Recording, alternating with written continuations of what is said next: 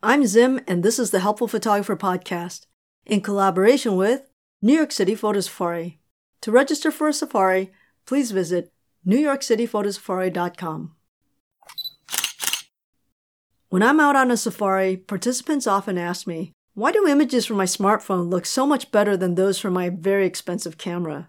The simplest answer is that the LCD screen on your phone is way better than any camera I've ever seen. As a result, they look brighter and sharper than they do on the camera. Another reason your phone looks better than your camera is because the image that you're looking at on your phone is already highly manipulated.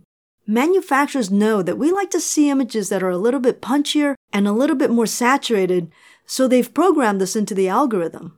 Your regular camera, on the other hand, is not as aggressive as your phone. As a result, you'll have to do this in post-process. Although it seems like a good idea to have your device automatically take care of this for you, and for what most people want from their images, this is a great idea. But if you require anything different from what the camera is presenting, it becomes problematic, and here's why. Although a few smartphones out there are capable of shooting RAW, what you are fundamentally looking at and sharing from your smartphone is a processed JPEG image. Now, you could make your camera produce a processed JPEG image with a punchy algorithm, just like your smartphone, but it means that you won't be able to change it should you decide you want something different down the line.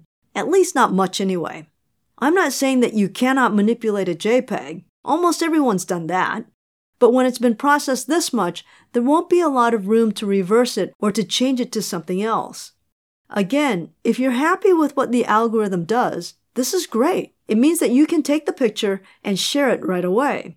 But if you're unhappy with this, then this will present problems for you down the line.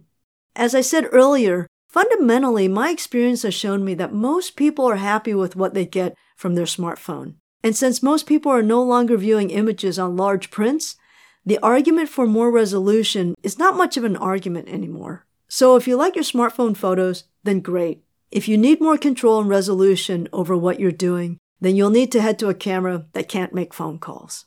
Okay, that's it for today. Good luck out there. Until next time, keep on shooting.